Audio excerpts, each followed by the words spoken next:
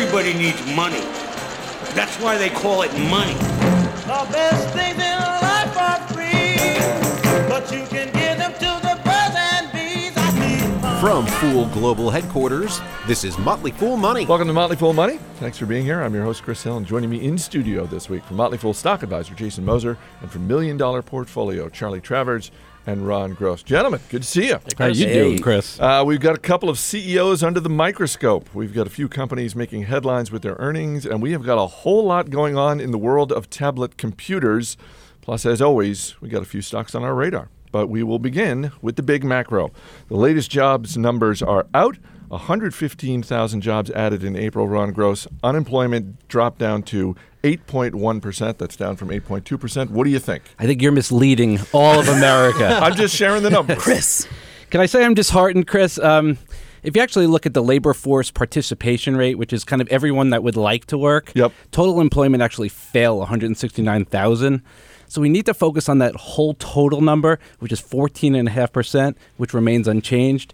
The labor force, the labor market is weak, and that is not good for the economy. Although we did see some of the data from the prior months was revised upward. So, I mean, at a minimum, Charlie, it seems like we're getting mixed numbers, murky numbers. What are you with Ron on this? All this government data is always murky to me, but I am with Ron on this. I think the 115,000 jobs that were added is lower than what we need to really bring the unemployment rate down in a very real sense. Jason? Yeah, I think we need to focus on real unemployment, which is still, over 14.5% now. Right. It's just when you see the unemployment rate drop as reported, that is, to me, more indicative of people sort of quitting the search. And I also still think we're probably going to have to get used to a new norm here of unemployment, because I think a lot of jobs that went away are not going to be coming back. And so to summarize, everyone agrees with me. Pretty much, yeah. Yes. Okay. Then by all means, let's move on. Scott Thompson has been the CEO of Yahoo for just a few months, and he is already on the hot seat. The company's board of directors is looking into accusations that Thompson padded his resume by claiming to have a degree in computer science.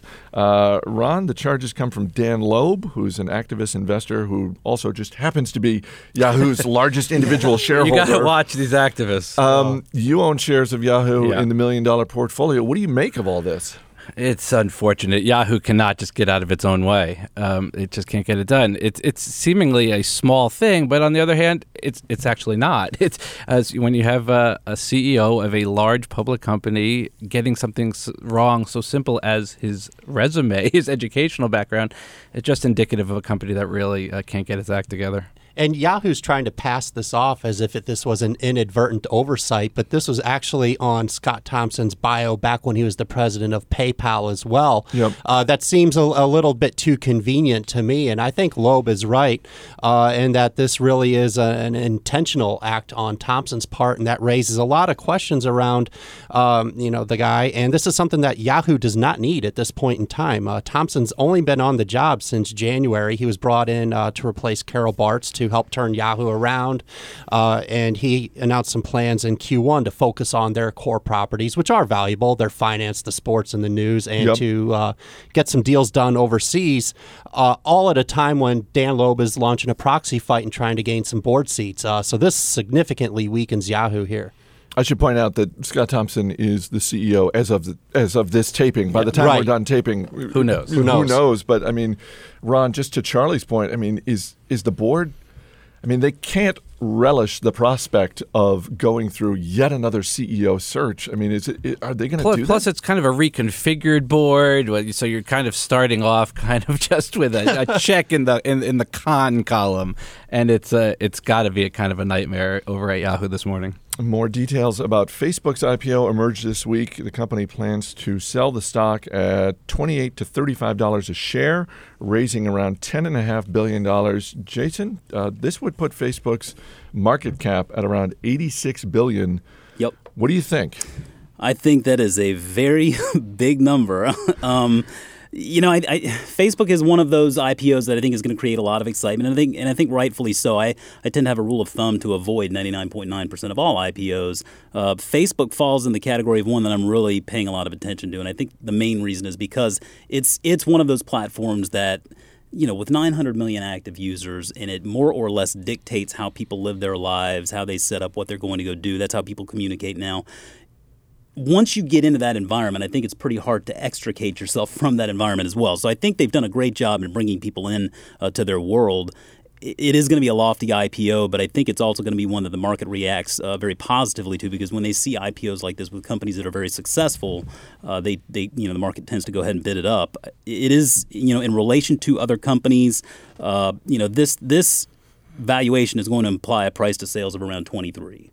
And if we look at something like Google today, which is more like a price to sales of 5, Amazon today, which is a price to sales of about 2, you can see that it's obviously significantly valued significantly higher than those. But I think it's rightfully so. I mean, it's going to be a great IPO and a lot of fun to watch. Ron, what do you think? They have about $3.7 billion in revenue for 2011, Facebook. They would need to get to about $40 billion in revenue within 6 to 7 years with the same profit margins they have now, which is about 27%, in order to justify the valuation. So if you're an investor, a long-term investor, you're not just playing kind of the flip on the IPO. You have to buy into the fact that they'll have $40 billion in revenue 6 years from now.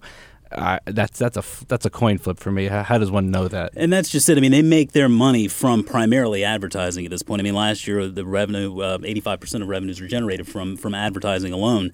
LinkedIn is another good example of a company that started out with a little bit more of a modest valuation at the beginning of the day, but when it closed the first day of trading, its stock had more than doubled, and that implied a price to sales of around 20. So that brings it closer to what we're seeing Facebook at now. And I think again, LinkedIn is one of those unique companies that it has a tremendous user base and really dictates a lot of how people do what they do. And so you look at LinkedIn and Facebook, and I think those are two unique situations. And Charlie, I want to get back to LinkedIn in just a second, but Jason is at least curious about the IPO. What about you? Opening day, you're going to be interested? So if Jason was 99.9% on avoiding IPOs, I'm 100.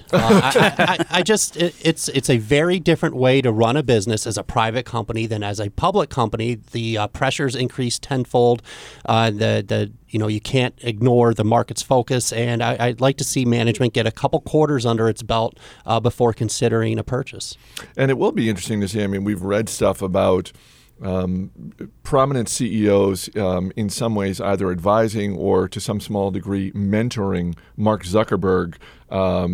He's talked with the likes of Steve Ballmer, Steve Jobs as well. And if you just look at Apple and sort of how Steve Jobs dealt with Wall Street really at arm's length, and the way that Tim Cook in his time as CEO at Apple has embraced Wall Street and analysts on Wall Street much more than Steve Jobs ever did. I think to your point, Charlie, it'll be interesting to see what Zuckerberg does in that role, because that's going to be new for him. Yes, absolutely, and it's a lot different to make decisions where you're negotiating with your VC partners or your mentors or your executives at the firm when you don't have to worry about a stock price. What happens to this company if their stock is down 25%? The pressure, you can't ignore that.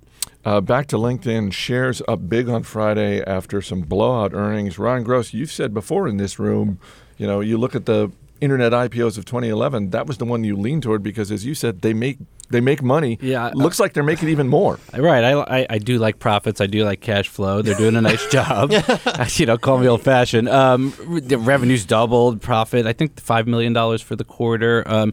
So they're making money. They're doing a nice job. They made that little acquisition of SlideShare, I believe it's called, for $118 million. So they're doing a great job, and in fact, they raised their guidance, but you can't ignore that it's 144 times cash flow at the moment. So again, as with a lot of these companies, they're going to have to grow into that valuation, and as an investor, you have to buy into that very high growth. Time for This Week in Tablets. Guys, we started the week with the news that Microsoft is investing $300 million in Barnes & Noble's Nook tablet business. On Wednesday, Target announced it is going to stop selling Amazon's Kindle devices. And Charlie, on Thursday, we saw this report from IDC looking at the entire industry, and basically the big headline out of it was that Android tablets are really struggling. They are. This is a great week for tablets. I think consumers are the ultimate winners here. To touch on the Microsoft story first, this came out of nowhere, and it's consumers like the Nook, but I think a lot of people were hesitating about buying them because they were concerned about the long-term viability of Barnes & Noble's business in the wake of Amazon just gobbling up everything books. The Microsoft, they paid $300 million for a 17% stake in the business, which gives them some staying power. From Barnes & Noble's angle, this gives consumers confidence that the Nook is here to stay, gives them some money to invest in the platform and expand overseas. And from Microsoft's point of view, it gives them a foothold into the tablet market. The Nooks are currently running a version of Android as its operating system, and you could bet that when Windows 8 comes around and you see a new Nook tablet, that it's probably going to have Windows 8 on it, and that gives Microsoft a much-needed boost. But to talk about the market share for a bit, iPad is dominating, and that's an interesting divergence from what you see with smartphones, where Apple's iPhone gets a lot of the profit in the industry, but when you talk about unit volume sales, Android is very strong, and they are the clear leader, and they are not seeing that kind of success in tablets. And I'm curious as to why or why not that might be the case. Do you think ultimately, and we've talked about different industries where there's room for more than one winner, it seems like the tablet industry is one of those industries. If one of the winners is iPad, who are we betting on to provide the other winner? Is it the Amazon Kindle Fire, or is it Microsoft backing Barnes & Noble? I would guess that it would be something at a different price point. So less features, probably not more features than an iPad. So in that case, you would probably be looking at something like the Kindle, cheaper, less robust, but still can do a lot of things. Jason, I ask you with your iPad in front of you. We have one of those devices. We have a Nook and we have Kindle Fire and iPads in the house. And I think Ron makes a really good point there. We know the iPad is targeted to a higher price point. So then when you look at the space for the other tablets, it's going to come down to a lower price point. And really, that's where Amazon, to me, stands out to have a tremendous advantage, because they can go ahead and make that device at either a break even or even take a little bit of a loss on it. Barnes & Noble certainly is not in that position. They're in the position of trying to really streamline that business. They can't afford to take much of a loss. And the Nook, while I like it, it's not like it's some mind-bending device. It's just an e-reader with some tablet capabilities. Charlie, you get the final word. Yeah, the one roadblock Amazon might be running into, if you look at this Target story, Target is happy to sell the iPad. It's happy to sell the Nook. You're seeing Apple pop up in Walmart right now, and so these other tablets are getting the bricks and mortar distribution that these retailers seem very wary of participating in with the Kindle, and I think Amazon's on its own. Yep. Retailers are obviously sick of being a showroom for Amazon. Yes. It's a condition called Amazon envy. Yeah. Coming up, Green Mountain Coffee Roasters and Whole Foods, two companies reporting earnings this week, two stocks going in opposite directions. Stay right here. You're listening to Motley Fool Money. Money, money, money, must be funny in the rich man's world. Welcome back to Motley Fool Money. Chris Hill here in the studio with Jason Moser, Charlie Travers, and Ron Gross. Guys, what a week for Chesapeake Energy. It started with the company saying that CEO Aubrey McClendon will be stepping down as chairman of the board of directors. Then in the middle of the week, Reuters broke a story on a secret $200 million hedge fund that McClendon was running for 4 years. And the week closed out with Chesapeake confirming, shocker, that an informal SEC investigation is now underway. Charlie, I know there's a lot there. Yes. We talked about McClendon before. I mean, he's one of those CEOs that pops up on Nell Minnow's corporate governance radar all the time for basically being on the naughty list. Yes. What do you make of all this? Right. So Chesapeake Energy is the second largest natural gas producer in the country. I'm sorry. It was co-founded by McClendon in 1989, and I want to give him full credit for building a big business out of nothing. However, the personality traits that makes one a successful entrepreneur, the willingness to take risks that others might not see as prudent, has also come back to haunt him. I think it's just the combination of a risk-taking personality along with maybe a lack of humility, which leads people to think that they can get away with things that otherwise people wouldn't. Anything from taking out $1 billion in loans to finance his participation in investing in wells alongside the company, to running a hedge fund alongside Chesapeake's operations. So this hedge fund of his, which was in partnership with his co-founder Tom Ward, ran from 2004 to 2008, investing in natural gas. And This raises obvious Well, conflict you of interest. got to stick with your circle of competence, right? And they're running this out of the Chesapeake offices of all things. Shares down 20% in the past month, Ron. I mean, is this a value play? Is this something where you can look at it and say, hey, look, to Charlie's point, they built a business. There are assets there. They just need a new CEO. So we used to own Chesapeake in a $1 million portfolio back over a year ago. And we did it with full knowledge of knowing some of the things, certainly not the things that have come out lately. But we felt that Aubrey was a value creator. And regardless if certainly he wasn't perfect, but he was still creating value for shareholders. All these revelations perhaps tip that to the point of where perhaps that's not the case. Now, if he wasn't around and you just had the assets of Chesapeake, would it be a value play? It's possible that it would be interesting at these levels. So the concern was always that he had the board of directors stacked firmly in his favor. And the fact that he was removed as chairman and allowed to remain as CEO says that support is starting to crack. And I would suspect that, his days are probably numbered here and he'll have a graceful exit at some point. Shares of Whole Foods hit an all-time high this week on the company's latest earnings. Jason? Same-store sales up more than 9%. That's a big number. That is a big number, and it's not surprising, really. They keep on doing this. At some point, they're going to set themselves up for failure just because their numbers keep getting so high. But, yeah, it was, comps at, 9.5%. They record weekly store sales at $700,000 now, and sales per square foot up to $971. Operating margin up to 7.1%. So a lot of good things going on here.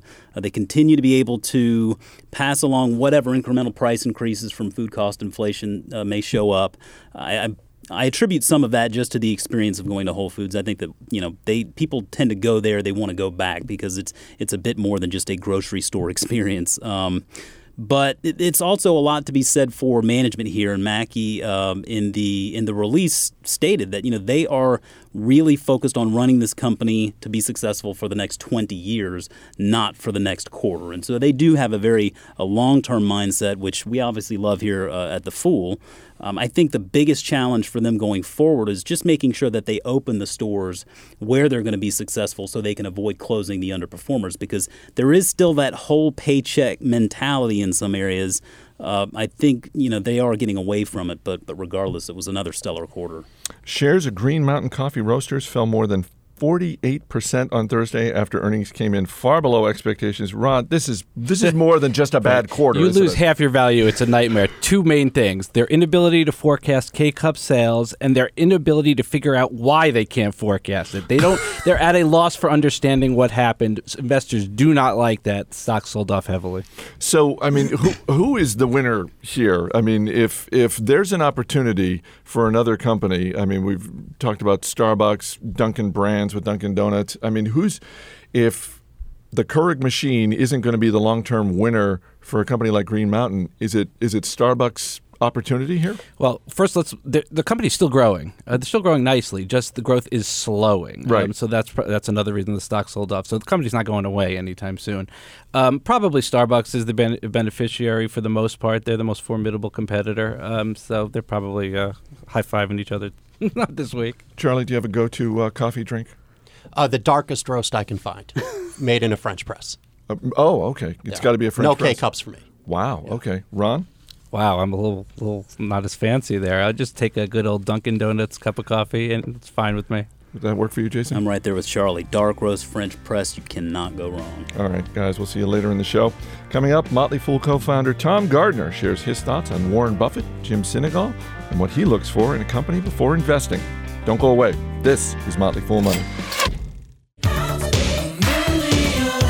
Welcome back to Motley Fool Money. I'm Chris Hill. It was 15 years ago that our flagship website, Fool.com, first went online.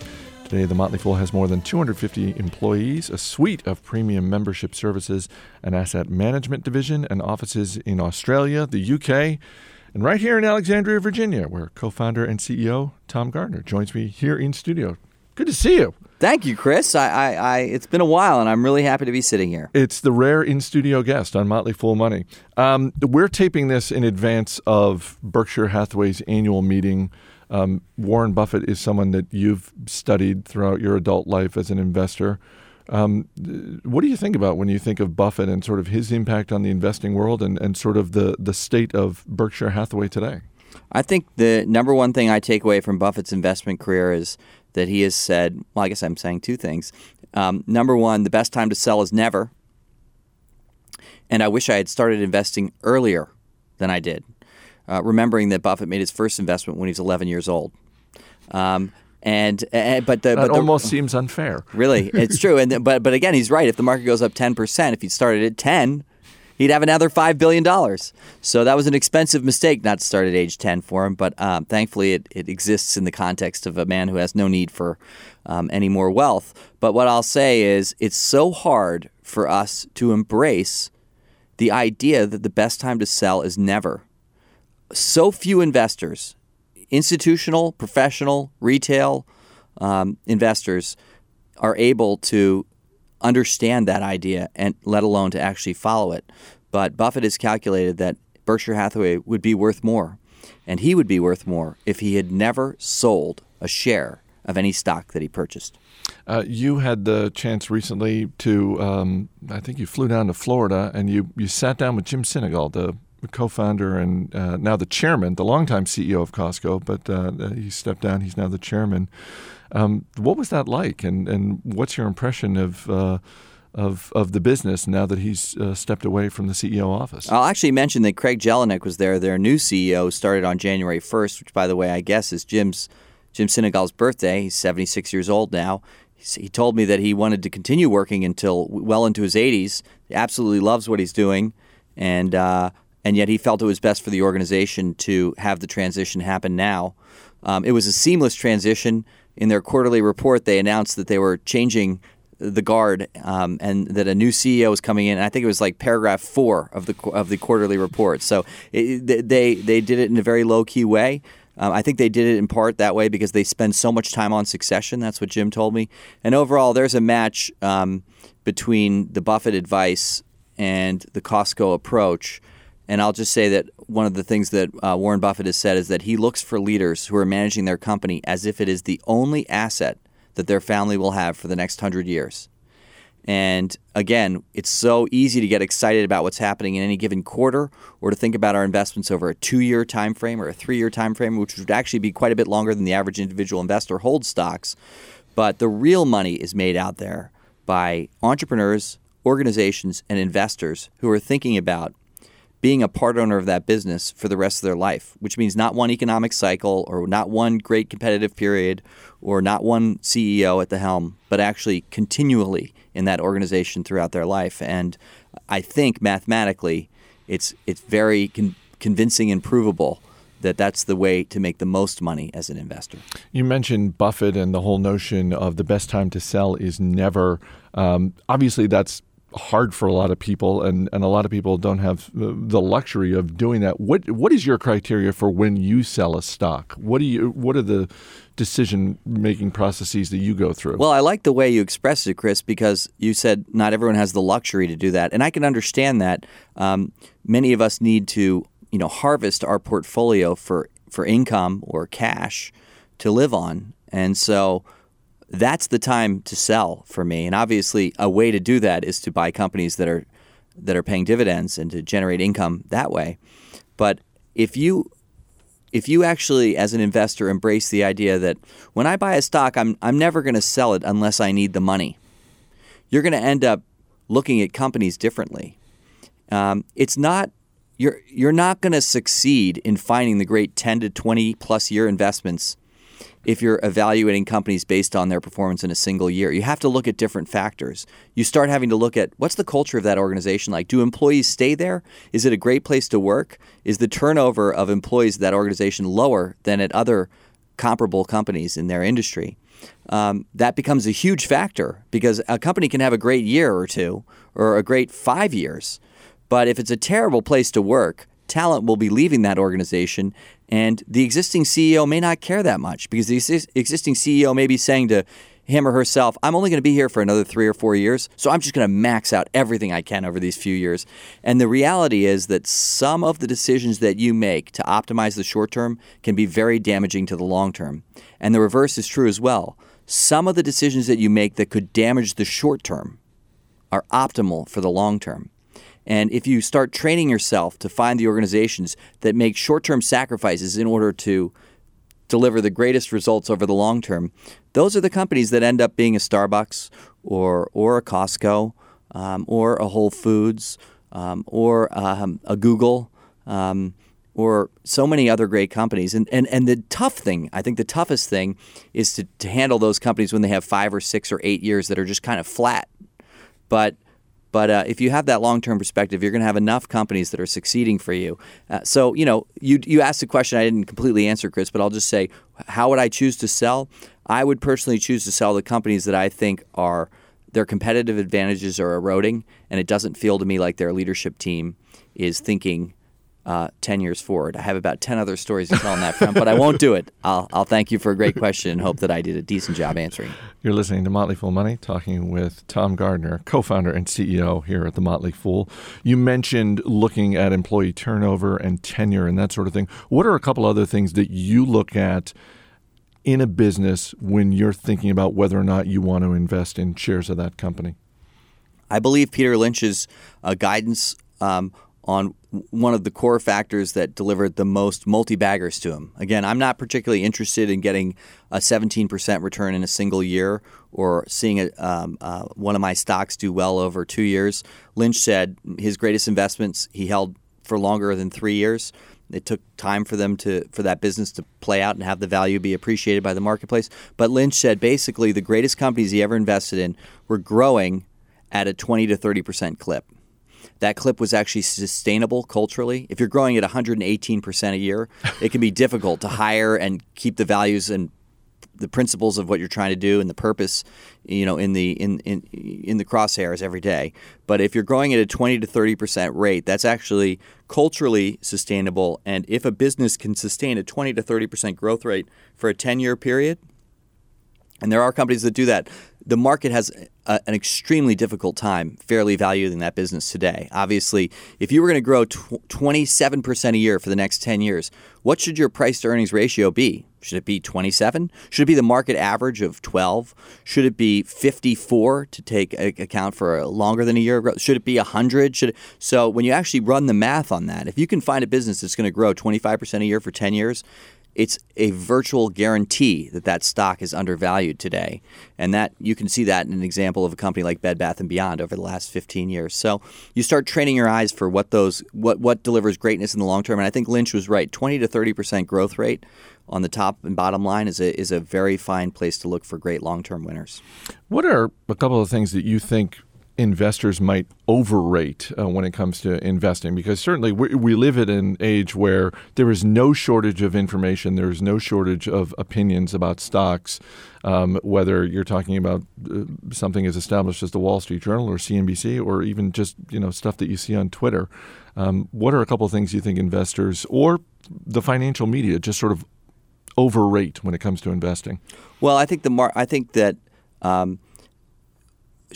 quarterly earnings are overrated, particularly the earnings number on the income statement, without the context of the cash flow that was generated during that period.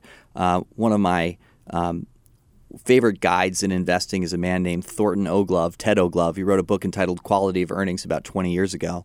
And in that book, he does a good job of articulating this. And then in some interviews I did with him when I was running Hidden Gems, he made it very clear. He said that he has proven mathematically that companies can announce almost any amount of earnings in any quarter. The classic case would be this. I sell you a bunch of stuff, but I haven't collected the cash yet. And you have the opportunity to call for a refund. But I may be able to work that in the accounting system so that I can call that earnings today, even though I may not have either collected the cash or you may have a big refund opportunity out there that could cause me to have to eat that sale. So companies will play around with that in the short term to make sure that they hit their quarterly earnings number. And that's all overrated in my opinion, because when you take those actions, again, you may advantage yourself in the next 3 months or year and your stock price may reflect that.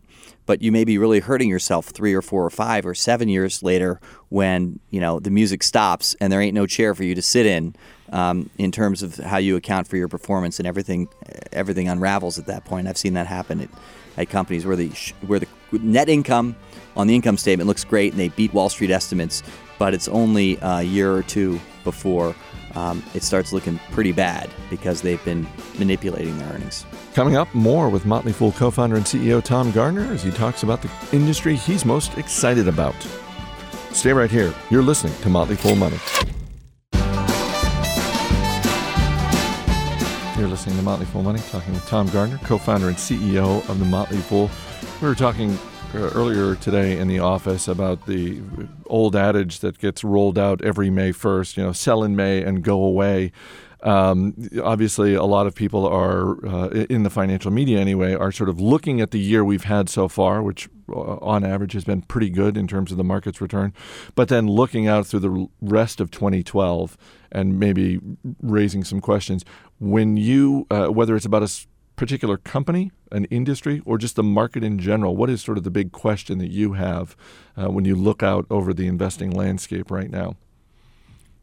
I mean, the biggest question I have is whether investors will wake up to the fact that what's happening over the next 9 months is inconsequential to whether or not they're going to create wealth in their lifetime.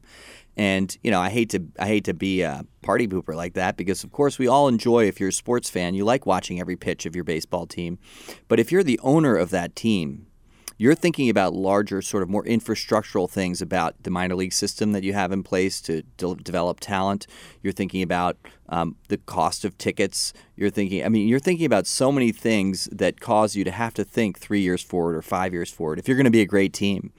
We have a hometown football team here in Washington who's with an owner with a very short-term mentality who over the last sort of 12 years has gone out and bought talent and try to assemble things to win a Super Bowl in a single year. Meanwhile, the Pittsburgh Steelers, not just a few hours away, have been demonstrating a simple playbook for building a long-term great team.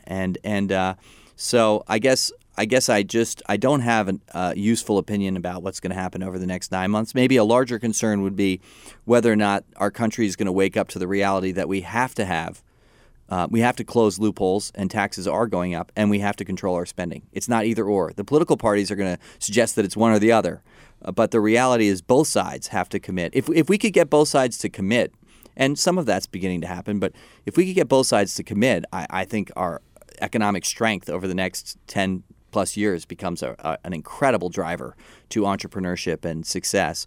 But overall, I guess I would have a bit of a concern about inflation coming along, but if you've done your historical research, you know that inflation actually doesn't necessarily hurt equity investors, particularly those who invest in companies that are, because of the loyalty of their customers, are able to marginally raise prices along the way. So I think that Buffett said that the most important factor that he's found in his career as an investor is whether or not a company can raise prices. And if you actually look at companies that have raised prices successfully over time, they're always raising them marginal amounts. Mm-hmm. That's why the big concern when Netflix just threw a massive price hike, that was just disruptive to the relationship that they have with their customers. Whereas a company like Starbucks will be nibbling those, vanilla lattes will be creeping up by a nickel or a dime every year, so you don't really notice it. But if you look down 5 years later, you're like, wow, I'm paying a lot for coffee here, but you've stuck with it because there was no shock to the system. But Buffett said you need to find companies that are able to raise their prices. Last question, just moving away from stocks and into sort of technology and innovation. Is there something, because you're much more of a person who is more on the cutting edge of innovation and technology than I am. Is there something going on right now that you're particularly excited about? It can be a particular gadget. It can be an industry that you think is showing great innovation. What's going on in the world of business that you're excited about right now?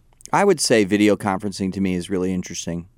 I think that if you wanted to start a competitor to Facebook or a new form of social networking, I would create it around video. And I would, because I think that the first move on Facebook has been to go from connecting with people you know and providing updates on what's going on in your life to photos and leakage of time spent on Facebook to Instagram and trading photos and having fun with the visual side of the internet because speeds are picking up. It's easier to send a photo. If you tried to send a photo 10 years ago, it was a pain. it's still slightly painful to send videos now. It's not easy to upload a video from my iPhone and send it on email to somebody. But the speeds are increasing, and I think virtually all social networking will be done in video form 5 years from now.